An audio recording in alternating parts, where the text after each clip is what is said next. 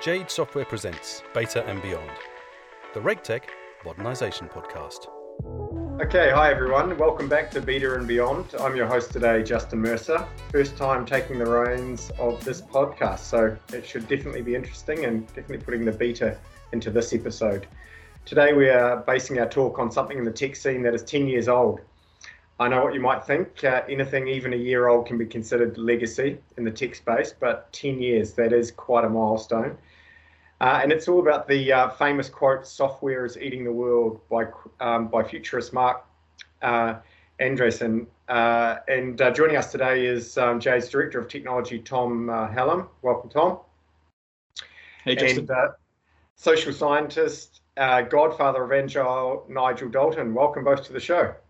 Thank you very much. And Kiwi, you should mention. This is a uniquely Tom, I'm a refugee as well. But a long time ago, my family in the 60s emigrated to New Zealand from the grand industrial metropolis of Leeds in the north of England, and very grateful for them doing that, as generations of my family have benefited since.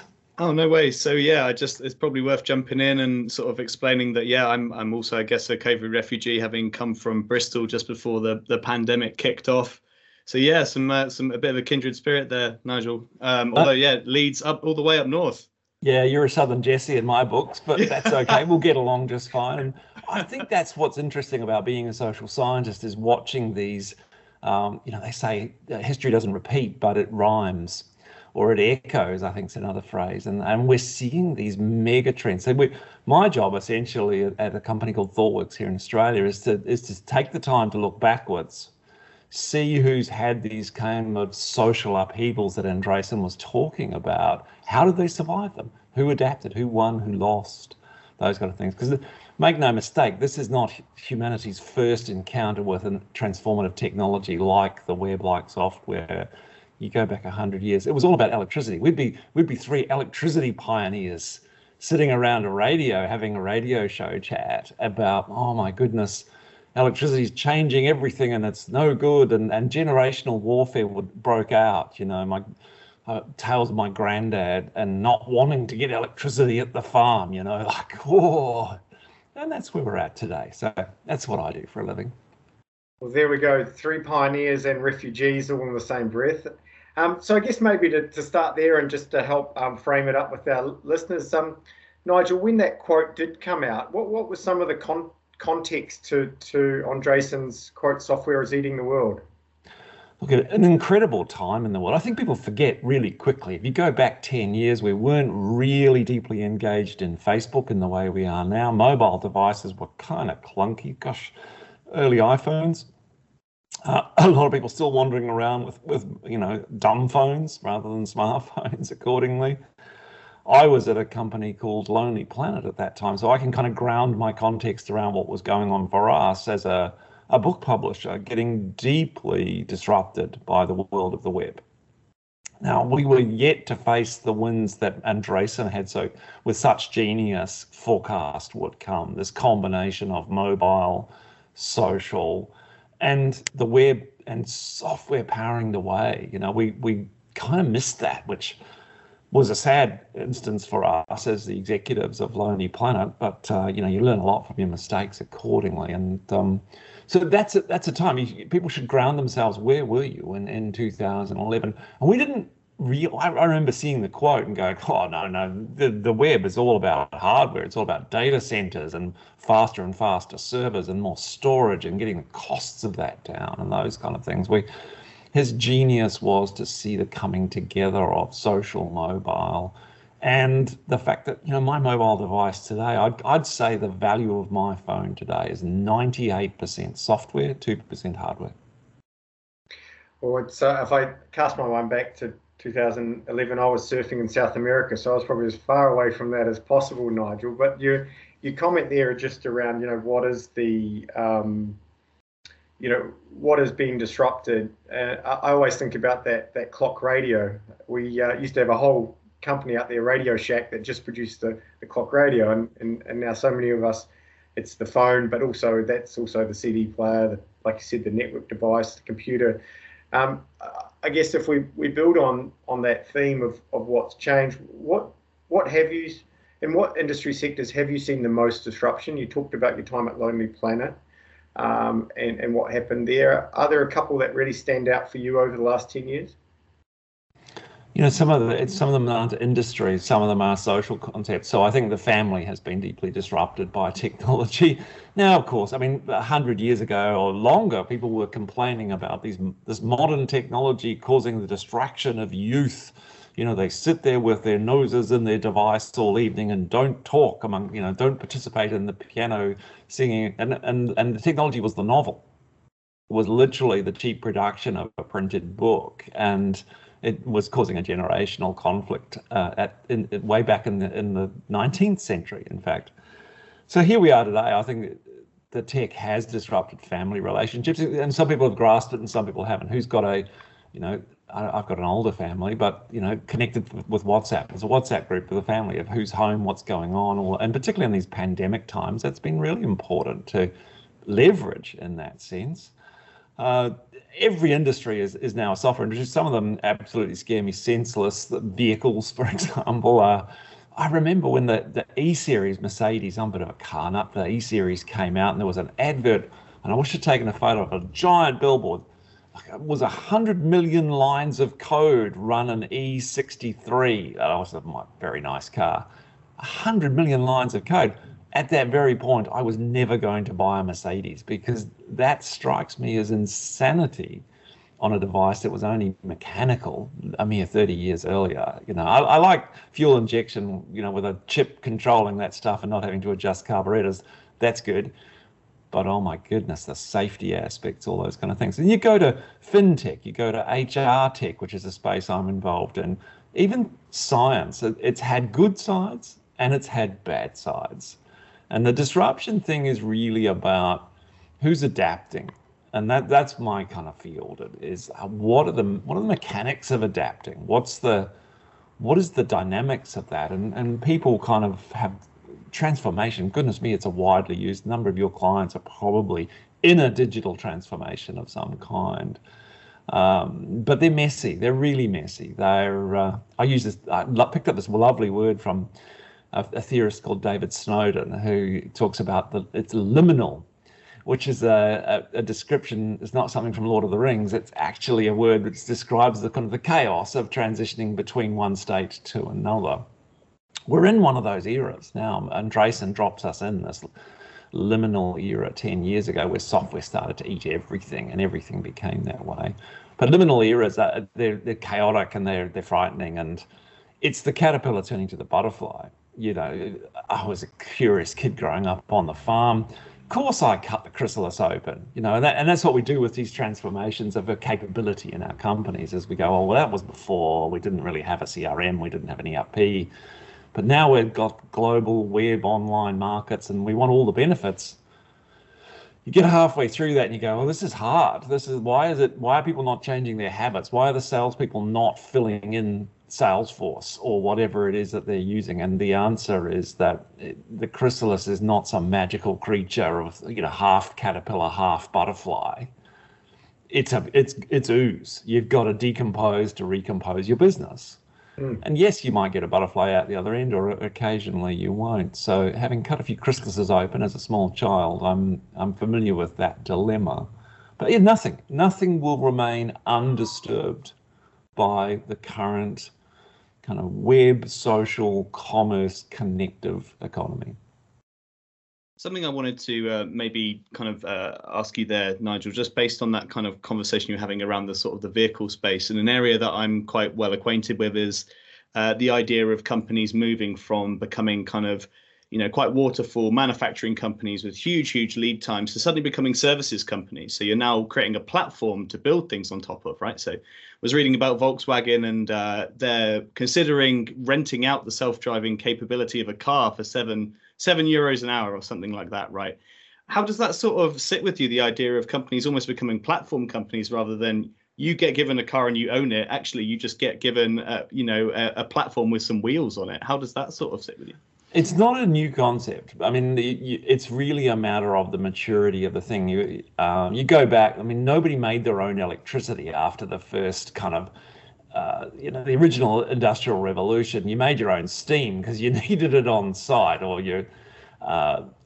in time, soon enough, things become commodities, goes from novel to, if you look at Simon Wardley's work around, he has a tool which he calls a Wardley map, which just takes everything's constantly changing. And we see these snapshots in time where it looks like everything's okay, we're at this point and everything's static. And that was part of Andreessen's genius, is he's going, okay, I see the long picture here. Like, he started life building Netscape and fell prey to the absolute dynamics of a market controlled by mega monopolies.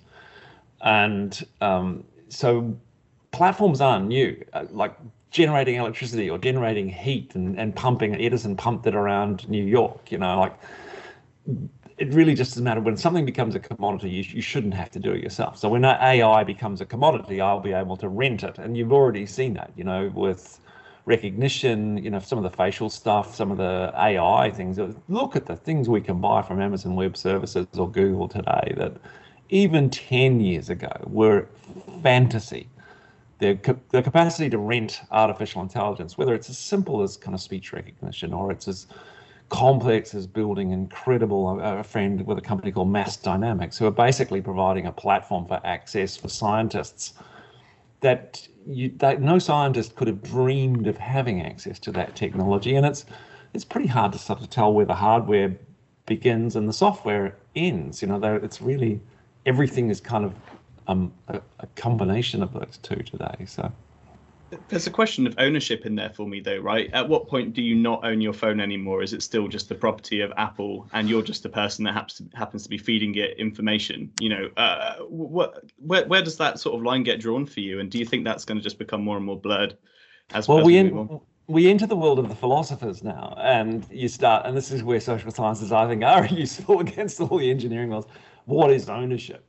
Did you ever actually own anything? I mean, my son, I've got aging parents and we're dealing with all of those things back in New Zealand, and the physical goods, the real estate, the things that we think, dividing up the assets and thinking those things through.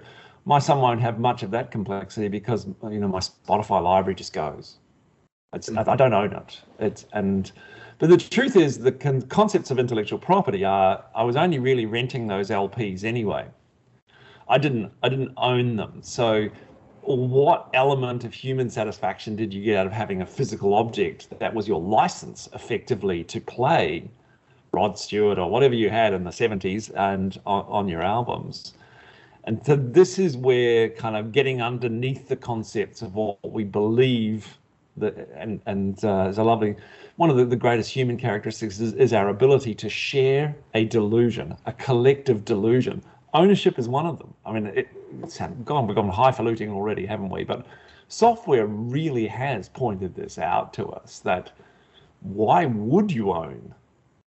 Why would you start from scratch to build an ERP? Why would you start from scratch to build a CRM? Why would you start from scratch with an AI system that was going to protect your company against fraud? No, rent it. It's all good. We have this, I don't know if you've noticed it, Tom, we have this bizarre obsession in Down Under here about owning stuff. And I think it might go back to the people who moved here from our home country in the 1800s, who were a class of people disaffected from ownership of anything. And so they became obsessed with owning land and owning, and because that was freedom, it was associated with all the other things, the self-determination that they never had. And it's really bizarre, but I'm not as obsessive about ownership as perhaps some are. It's an interesting topic there, just on ownership, because quite often when we're talking to customers and you're talking to executives, there's a catchphrase, we want to buy versus build, but actually maybe that should be evolved to rent rather than buy. Absolutely. That is, we use that phrase at Thoughtworks. It's buy, build, or rent. And if it's a commodity and the problem's solved, just rent it. Now, there's a risk goes with it, and I think you are exactly in the position in the world to articulate that risk for people. That if people rent from somewhere that's going to disappear, there will be risk, there'll be pain, and that's now the hard thing, is differentiating between who's a good person to rent that service from and not, because Andreessen built us a world where everything is connected.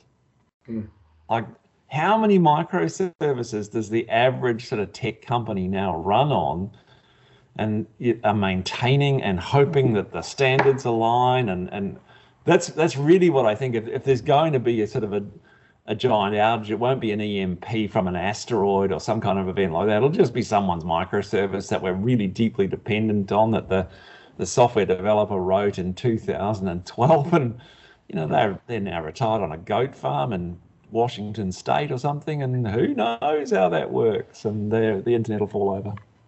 But isn't that's the classic piece, isn't it? When it comes to, I hear very often it's like, oh, we don't want vendor lock-in, right? But it's sort of like where you kind of have to, at some point, you have to hitch your horse somewhere. It depends where your stack's going to be, or you write it all from scratch yourself. But that, there's just, you don't benefit from any of the economies of scale there. You don't benefit from the fact that, you've got people in AWS or Azure that their entire job is to make this the very best thing that they can, or we think. So what's your kind of response to those sort of questions because I'm sure you'll be hearing them on a regular enough basis? All the time. And that's sort of my job is to come along with a multidisciplinary group and chat to executives about that kind of thing. Look, what you're dealing with is the core fears of those human beings. So you need to be a psychologist. You need to go and study Jung from 100 years ago, sort of around the same time as electricity, and understand what it is deep inside an executive that's causing them to think that way. I loved a sort of tweet recently about, I don't seem to remember in the 1970s anyone having a multi-mainframe strategy. I hear it so often, multi-cloud. You want to spend that much money staying neutral on cloud? Like, you're crazy. You're absolutely crazy. Put your energy and effort in with your very limited number of people you can hire these days, because hiring's the sort of the big global crisis. Put your energy into that instead. So multi-cloud, no, you didn't used to do it, and a multi-mainframe thing would have cost you far more than a multi-cloud strategy ever would. And really, you've got to get to what are their core fears. What are they trying to protect themselves against? You're going too broad, and it just increases the surface area of what you own. And if you want to increase your risk around security today, then own all the things, and forget that you own 3/4 of them, and have a difficult time cataloging their health, their security status. I'm a little bit more about placing your bets and staying engaged with where the vendors are up to. I mean, there's still a lot of cloud vendors that we love their brands and know their brands. They're not profitable. That's a dirty little secret, and you've got to watch those things really carefully.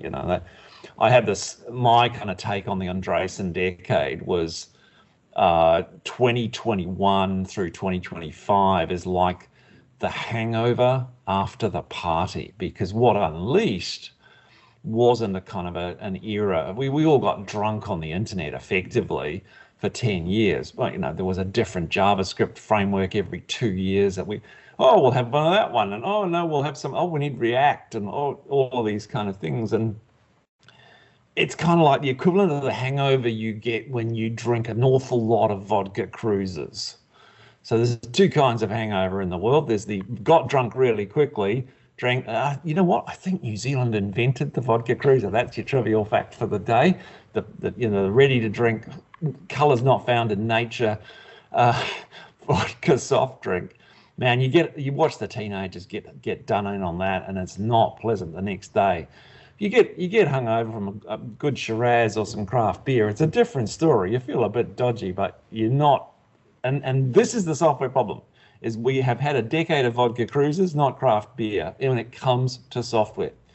So there's been no architecture, there's been no planning, there's been no tech strategy. There's been just, I'll have one of those, I'll have one of those. I'm not drunk yet, I'll have 4 of those, and then I'm feeling very drunk. And that's the world's dilemma today. There's a lot of really poor quality, strung together software now running the corner shop. They've got this attached to that, and we need to really upgrade our simple e-commerce web. Maybe we have to go to Shopify or something. It's too painful for them to do. So I think we're in fragile times, and people need to think deeply about architecture and platforms and growing up, and no more vodka cruises. Well, we'll pass on the vodka cruises for our Friday virtual drinks this week, Tom.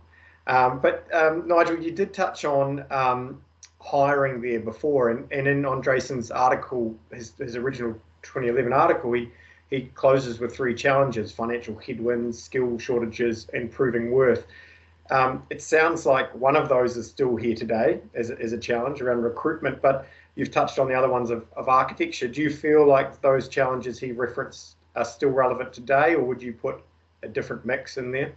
I think he was present. I think they're 30-year challenges. They're a generational challenge now as we go through one of those liminal eras of kids at school starting to learn to code, and we're still dealing with an industry that's toxic towards women and underrepresented groups in technology. Until we make that a more level playing field, we're going to suffer those things. And a lot of it does come from the skills shortages. So it's not an attractive job for half the population, which is a crazy thing to have done. And so we have to go offshore. We have to go to markets where, I have a 3,000 army of software developers in Thoughtworks China that I can rely upon to help with projects I'm involved in. But not everyone has that luxury, and it's not about the price. That's the incredible thing. The growth of the global middle class, particularly software developers, is going to make the same price to develop software in the Ukraine as it is Australia now. It's about the talent and where we're directing people. We've got far too many lawyers and not enough software engineers, and that's kind of getting people encouraged to do it. And every sector is suffering. I see all the different sectors of the Australian economy, particularly government, healthcare, retail. I'm working in at the moment, and the revolution has slowed. Because literally we're probably short 30 to 40,000 software engineers in Australia. Yeah, I know just at Jade, I think we've got about 30 positions open at the moment, hiring like mad, and I imagine a lot of companies the same. But is that such a long-term cycle that you might see a shift back towards more offshore type work? Or it felt like it was moving back to a nearshore model or an onshore model there for a little bit. I think it's going to be a blend. It's what COVID's taught us, is that the traditional views of the workplace and then outside the workplace have gone. It's a kind of continuum, a blended thing, and some of those people will be not in your country. What language they speak or what culture they're from should become irrelevant to you according. It's just about getting the job done. That's the joy of software, isn't it? It's a relatively universal language. Understanding the job to be done is a little more tricky, and that's where I think the emphasis in the industry will go, is really smart people, what we used to call business analysts, effectively understanding the struggle, understanding the problem, and then getting the right tools for the job out of the market, or building it if it's an original idea yourself. That's really the magic now, is defining the problem and just understanding the dynamics of the customer. And too many people leap straight into software as, I'll buy this and the job is done. And that, I think, will be a big error that people make in the next 5 or 6 years as software becomes cheaper and cheaper. You did touch on there before a challenge you're seeing around companies leaping in maybe without the bigger picture or the architecture in mind. Is there a social side of that? You mentioned before trying to tap into what the risk is or the fear of the executive. How are you seeing that play out with that type of architecture? Is it that they're just being wowed by SaaS products and buying them as they come and not thinking about the bigger picture, or is there something more in there? Merchandising, as the movie Spaceballs said, is our biggest problem. And so I've met a lot of, as I was the CIO at a pretty large public company, the real REA group here in Australia. I met every possible enterprise software salesperson under the sun. And there's a good old joke actually about the difference between a car salesperson and a software salesperson, is that the car salesperson knows when they're lying. And this is the kind of the dilemma of software today, is they've got no idea that stuff doesn't do that thing. And one of the massive dilemmas at Lonely Planet, all that my decade ago, was we bought SAP.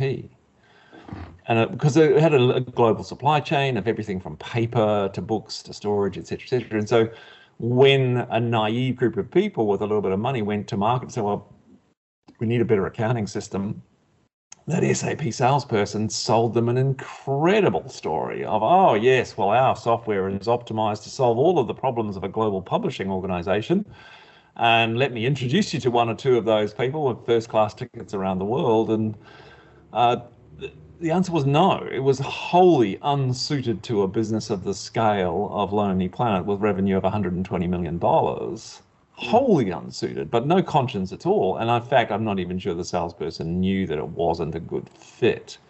And the accounting system there was almost a competitive advantage because the managing of costs in book publishing is really, really vital, and being able to forecast that's really, really vital. They all ended up running the business on spreadsheets as it always had been. And therein is a story that's repeated and repeated and repeated and repeated.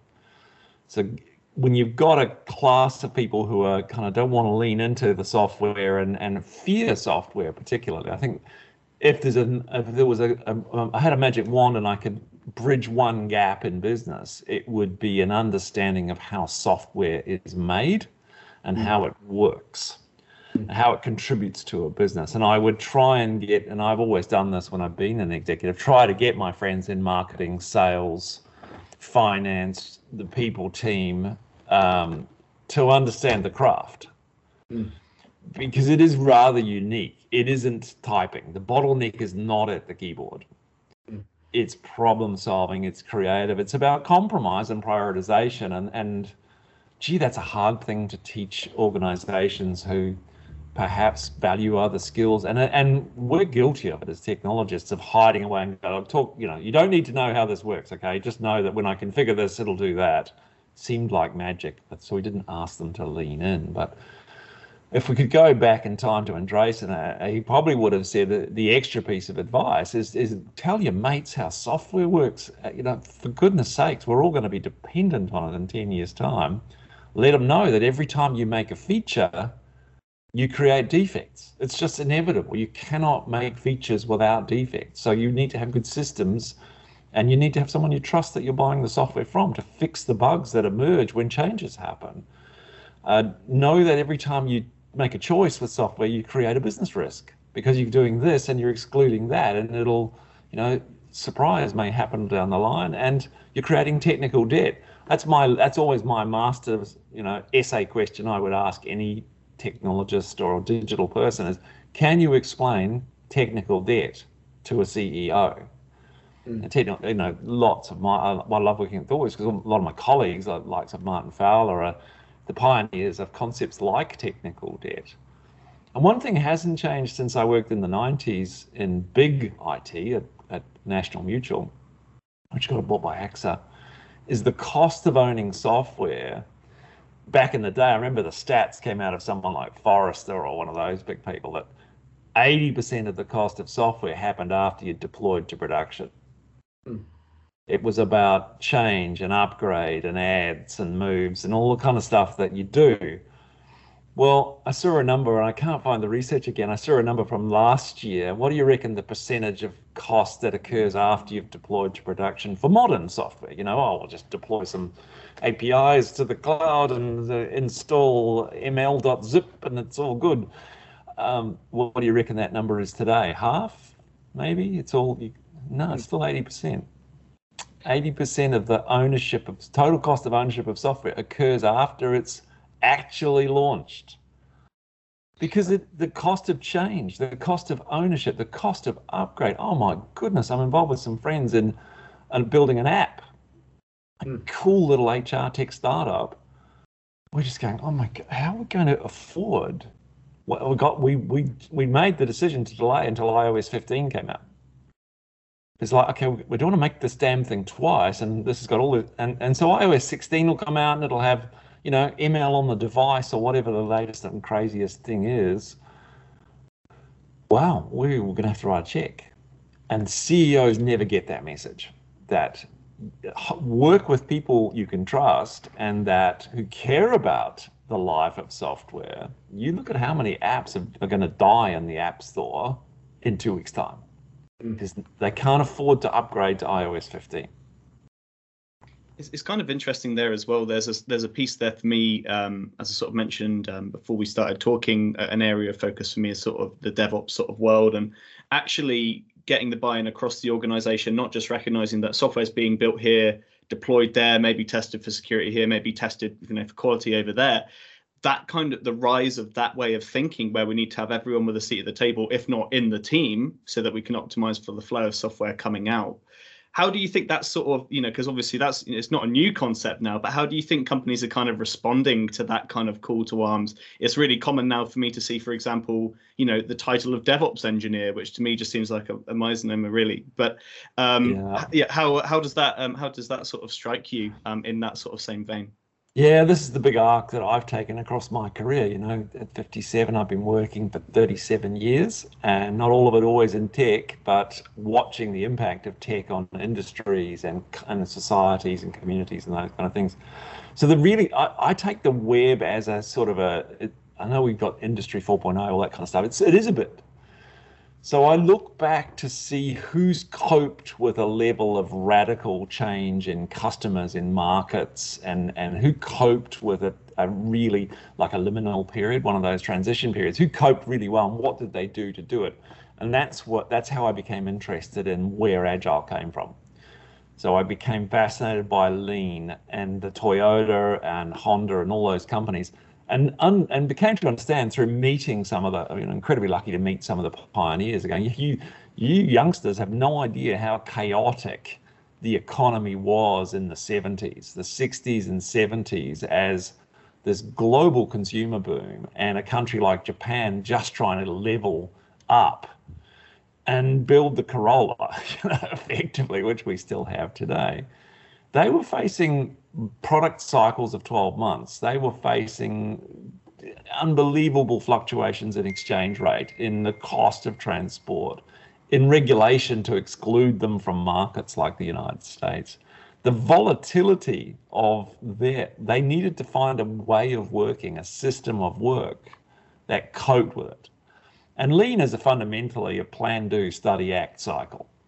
It's like have a plan and check it out, check how it went, and kind of, okay, change the plan and alter, which became Agile software development, because as software ate the world, we faced the same chaos. The internet changed everything.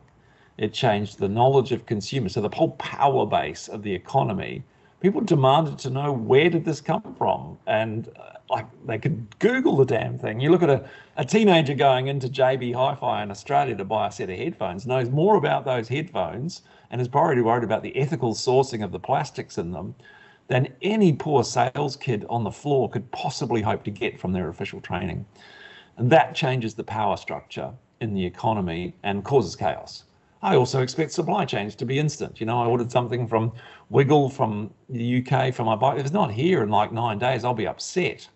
When in the world history did we expect something to come across the world in 9 days for $10 freight? Like, these are crazy times. So, things have changed substantively in that sense. So look back to when chaos occurred: Industrial Revolution, Electrical Revolution, and the web. And so we all need to do plan, do, study, act. Now, what flavor of agile development you like, it doesn't really matter. I mean, I worked in the 90s in software when waterfall worked perfectly because nothing was changing. To be honest, it was a 5-year cycle, and we could analyze, design, build, test, and implement software over long, long periods of time. Often didn't get out of the analysis stage, and as Tim Lister famously said, there's actually a 6th stage to waterfall. It's analyze, design, build, test, implement, litigate.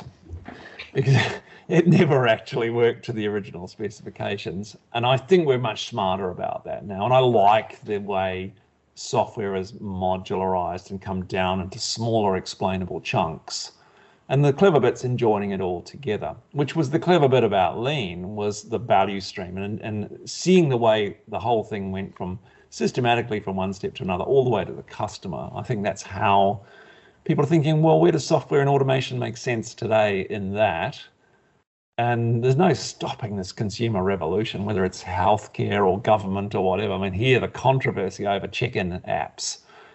It's like New Zealand's done such a good job on getting people compliant with checking in with their phones and those kind of things. We didn't think that was possible before these crazy COVID times. Like, my dad, 86, carrying an iPhone, probably with an enormous number of photographs of QR codes in it. But, I trust him that he's at least done half a decent job of getting into the grocery store. That wasn't, the boomers were never going to manage that. 5 years ago, we weren't even going to try. It's interesting, as much as I guess the impact that it's had on a lot of people's lives around the pandemic and COVID. I mean, small business owners, people have lost people. I was listening to an interview with Andreessen June this year, a podcast, and talked about that the opportunity this shock to the system has had in terms of behaviour and change, and entrepreneurs and executives now almost using it as an opportunity to try things that maybe they were thinking before. I know at Jade we have moved to a hybrid way of working permanently, where we have a couple of days in the office, the rest remote. Are you seeing businesses or executives in different sectors try things that potentially would have been unpalatable before or harder to push through because of COVID? Full range of responses. It really does. It depends on the organisation, and that's one of this transitional period that we're in. You're going to get that, a really broad range, all the way from, Google and Facebook demanding everyone back in the office by September. How'd that turn out for you, Google? They're not going to do it till March now, but they're desperately concerned with the loss of productivity of people being away from the workplace, and they built enormous workplaces. To be fair, that beautiful Facebook HQ, incredible how much money went into it. Kind of at a waste if nobody's there. But it's just very divided. Now, I can give you research for both sides that says productivity has dropped completely with this bizarre working from home. It's more like sleeping at work, but working from home model all the way, right through to productivity is improved substantively by giving people more focused time and less commute. Kind of depends as an economist where you load the cost of what we call an externality of commute time. Who wears that cost? Because if the employer wears that cost, then it's not, they've outsourced that to the person who jumps on a train for an hour and a half to get into Bangalore. It's there's no clear answer. There's genuinely research either way, and it's exactly what you've done. The answer is a hybrid that you're testing and learning with.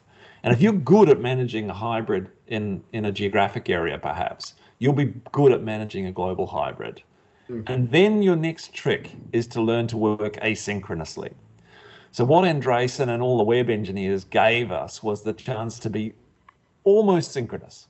Chat, Slack, all of these things. I want an answer now. Mm.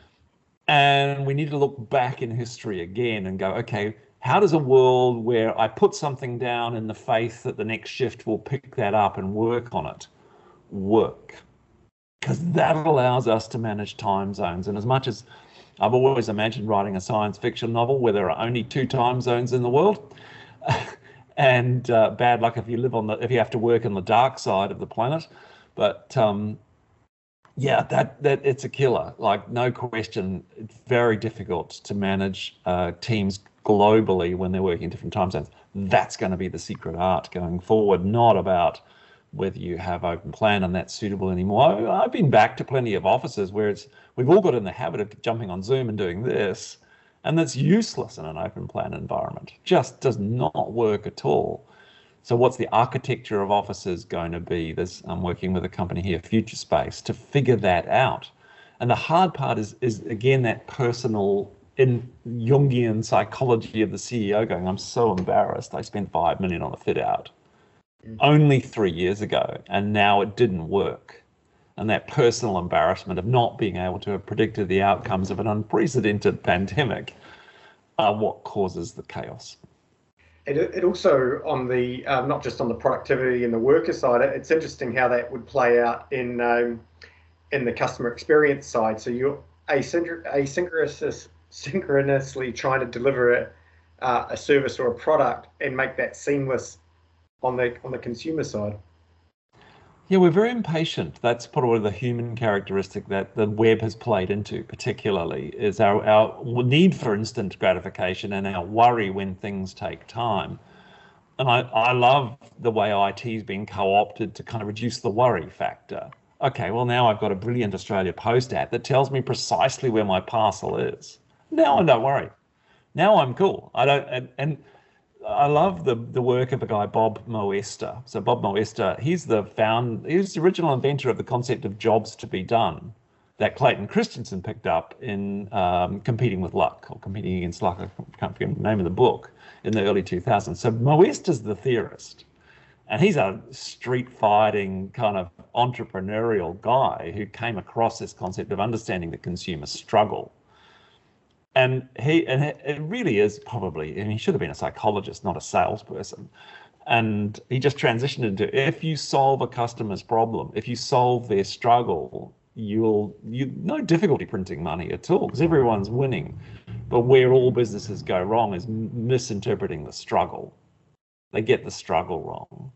And I think that's the thing with commerce on the web, for example, is the struggle isn't to find out 50 reviews of, we're locked in again in Melbourne. I'm going to buy one of those darn stationary trainers for my bike training. Sick of riding around the park. I need something intense. Or, gee, I found about 500 reviews of the Wahoo kicker, and every possible thing that can go wrong with it, and all the accessories I need, and all those kind of things, and find a great deal and get it delivered online. Then actually, now I struggle. Where is it? Is it coming soon? Do they even have any in stock? Is it in the warehouse? Do they have an ERP that actually links the warehouse to the website? Have they got good software to tell them that, or are they just hitting and hoping? And those are the people really struggling today, where they don't have that software connectivity from the consumer all the way back. We see some classic disasters from big code in Australia, where people were shopping on ostensibly websites, only to get all the way to the checkout when the actual inventory system clicked in to go, no, we don't have any of that item. Sorry. No, not good enough. So for the execs out there, you've touched on a number of great things, like the bringing a multidisciplinary or cross-functional team to the problem space, not just making it a technical one. The element of sort of trust there, and trust both either in your partner you're using, the total cost of ownership. Are there any other principles or key standouts for you which the executive should be thinking about when they're going into some of these ventures? I think you've touched on the diversity thing. That's diversity, inclusion, and a sense of belonging are the secret weapons of a modern business. That needs to move fast. That needs to test and learn and listen and all those kind of things. If somebody said, okay, what if I've got $1 million, what should I spend it on in my company to survive the next 5 or 6 years? I'm sorry, fellas, I'm not going to say software. I'm going to say you need to invest that $1 million in psychological safety. You need to invest in putting together a team of people who feel it's fine to call out to the boss that that's bullshit, that this is not solving the problem. And I see the most money wasted and the most pain caused in particularly bigger corporations as they grow by a culture of, the boss is always right. And it's not safe for your career to call out that actually, we've got a security problem in this app that we wrote in 2007, and we really need to stop development on the new features and fix it because we could get caught out. A good culture will have the CTO listening to that and go, oh, okay, now we need to go and explain that to the CEO and the risk and cost. A bad culture will be, oh God, we can't tell the CEO that. He's promised, the brochures have already been published for a launch in January, And that's what's going to crush companies going forward, the human psychology, because humans are capable of anything. We've proven the software's coming along so fast. It's configurable. You can trust vendors to make, they're going to hire better security people and better engineers than you ever will. So we're probably more dependent on buying stuff and renting stuff than we ever were. Start to understand your culture and your customer and build that. That's what will catch people out. I mean, there's some huge trends in tech that are frightening. Quantum, there's not a password in the world that's safe from a quantum computer. So we'll have to find the human ways around that in terms of understanding when we're being hacked and when we're not. I think IoT, I know, Tom, you're a connoisseur of IoT. Oh my goodness, I can't think of anything worse. I'm building this new house in Hawke's Bay in New Zealand. Not one single element of IoT will enter that house. Because I've been into too many houses built 20 years ago, helping the owners try to unscramble little LCD screens that control the lights downstairs that they haven't managed to turn on since 2012. Well, I think also it's the fact that you're inviting several vendors into your home using components that they've bought the very cheapest they can, all with admin as the password, and then going, okay, well, and now your home is part of a botnet, so it's sort of like, oh, okay, is that still a useful proposition for people, or do people even realize that that's a problem, right? Yeah, it's a real bugbear for me, that those sort of commodity components going into people's homes and them not really realizing the risk. I mean, so it was the 1950s and 60s where William Edwards Deming sort of laid down his rules for how to run a good company based on his understanding of how the Japanese lean revolution was taking place. And go to those 14 principles, William Edwards Deming, on the internet, and just go, that's the company I want to build, where it is safe, where there's an emphasis on training, where there's not bossy bosses telling people what to do while the workers check their brains into their lockers and all those kind of things. And I think that's the revolution that we can take. And one of my favorite principles of that was, do not choose vendors on the basis of the lowest cost. They are partners for your company. Like, you are betting your business on the software you're choosing today, and you're an idiot if you choose the lowest cost one, because they're not actually going to be able to make it if you do that, unless they've got giant amounts of venture capital. I mean, the number of people I know in that kind of big end of town of tech who've got grey hair like me from choosing a content management system for an internal website, like an intranet, and the cost of having to get out of that because their license fees were rolling over, and you just get ransomed into basically sticking with software you hate, or the difficulty of migrating all your content. It's the simplest of things that are now making business quite a lot more challenging. So choose your partners really wisely is my best advice, and get interested in how software works. I'm super optimistic about a generation coming through. I call them Generation F. The Fortnite generation. So we've got a generation of 20-year-olds today who've socialized and learned with computer gaming that's so far from the spaces at the fish and chip shop that in Dinsdale that I would have sort of tried out and learned how to game on. These kids are collaborative, they're strategic, they're fast thinking, they're natural real-time learners. They'll watch Fortnite on YouTube as equally as they'll play Fortnite, and both are playing Fortnite. Now imagine a world where we've got people who think learning about how to do something is the same as doing something in a workplace. What sort of power will that bring us? But they're still 10 years away from any kind of authority in our businesses. They know how software works, and they know how to work in multidisciplinary teams, and they got this intuition that I see having a 20-year-old and his mates that does not exist in my generation of 50-year-olds and 60-year-olds. And so I'm pretty optimistic if we don't stuff the planet up, they'll do a great job in the 2020s. Nigel, I see from your bio you're involved in a couple of charities, Orange Sky Australia and Flying Robot School.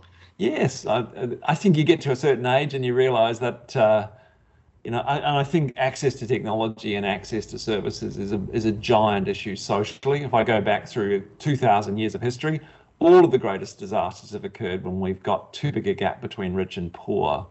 I lived in America for nearly 5 years and watched the beginning of this, they're unquestionably going to be civil war.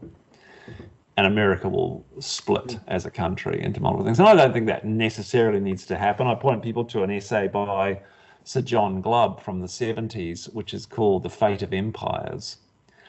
And it's really the original source of that thing where every society has this 240-year epoch broken into multiple stages, the last of which is called bread and circuses, Where in tipping a hat to the Roman era, I thought, you know, just put them in the Colosseum and give them some bread so they don't overturn the government, for goodness sake.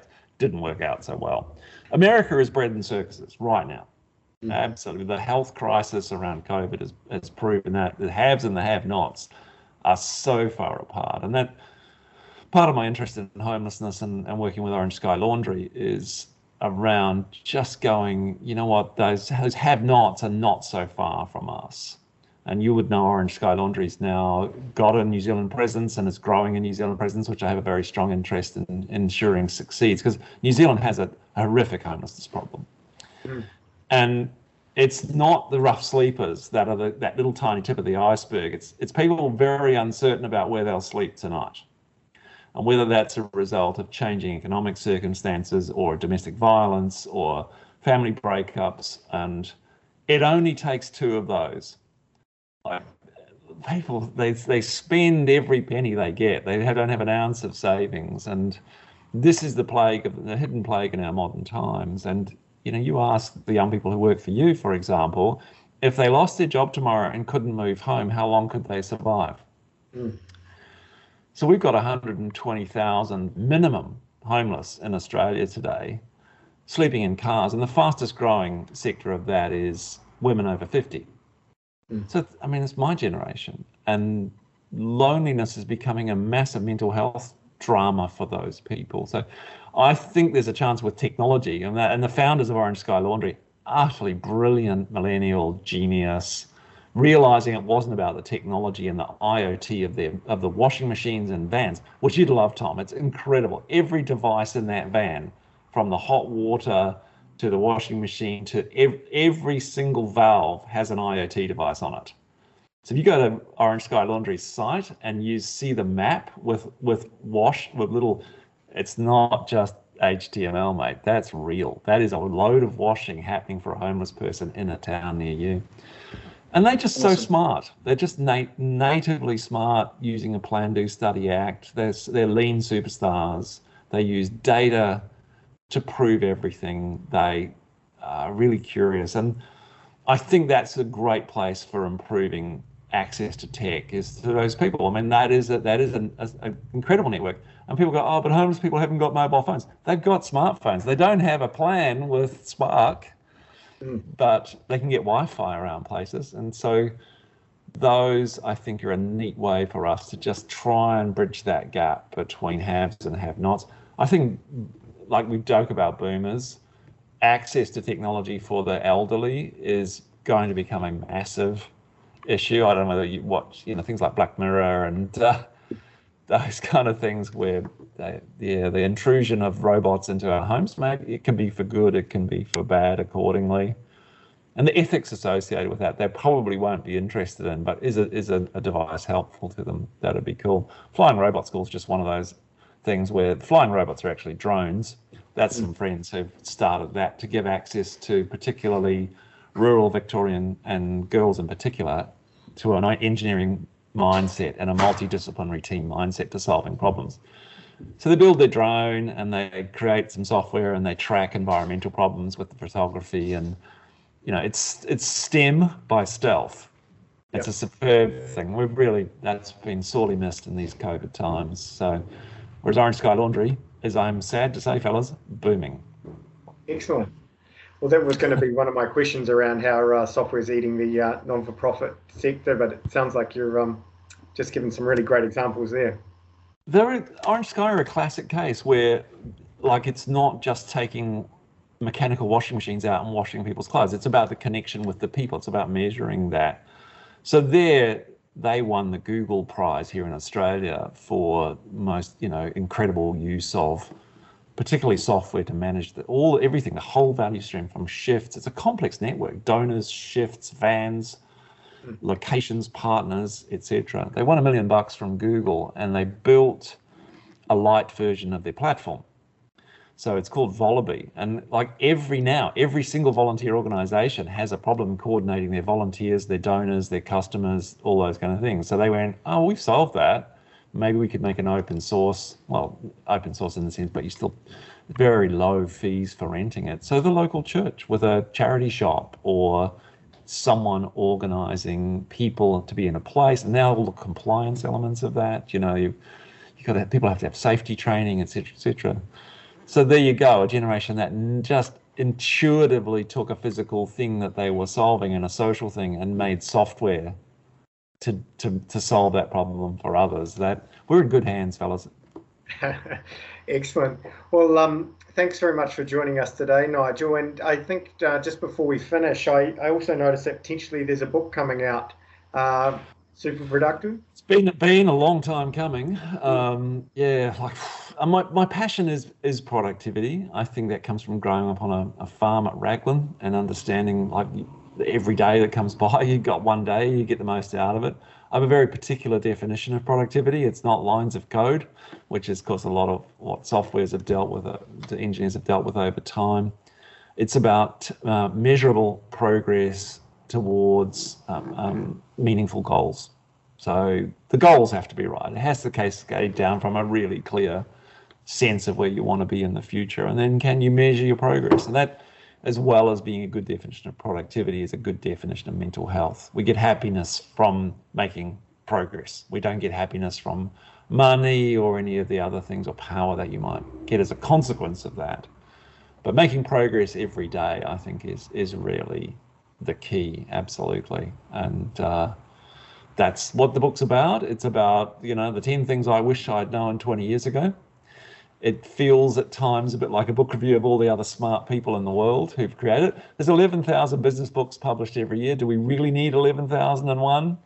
I'm not so sure, but as long as we can kind of manage to have podcasts and various other things, a lot of information can be spread by means other than books, and we'll get there eventually. Well, you've shared a wealth of information with us today. We've talked about, finding a trusted partner, diversity within your teams. We talked about total cost of ownership. Potentially is a new way we can use accounting formats to track that cost of technical debt. We've talked about being connected with your customer and the purpose to really bring those together. And we've talked about watch what you put in your home. So thank you very much, Nigel and Tom, for joining us today on Beta and Beyond. And have a good day. Very good. And when we launch Orange Sky Laundry in Christchurch, I'll count you fellas in as partners, all right? So we'll have you along, and I reckon some of your technology expertise and their things is exactly the kind of recipe that places like New Zealand and Australia, I think, hold a really unique place in the world in bringing those things together. Lovely to meet you all. Have a great day. Thanks, Nigel. Cool. Bye. Cheers, Nigel. Thank you very much.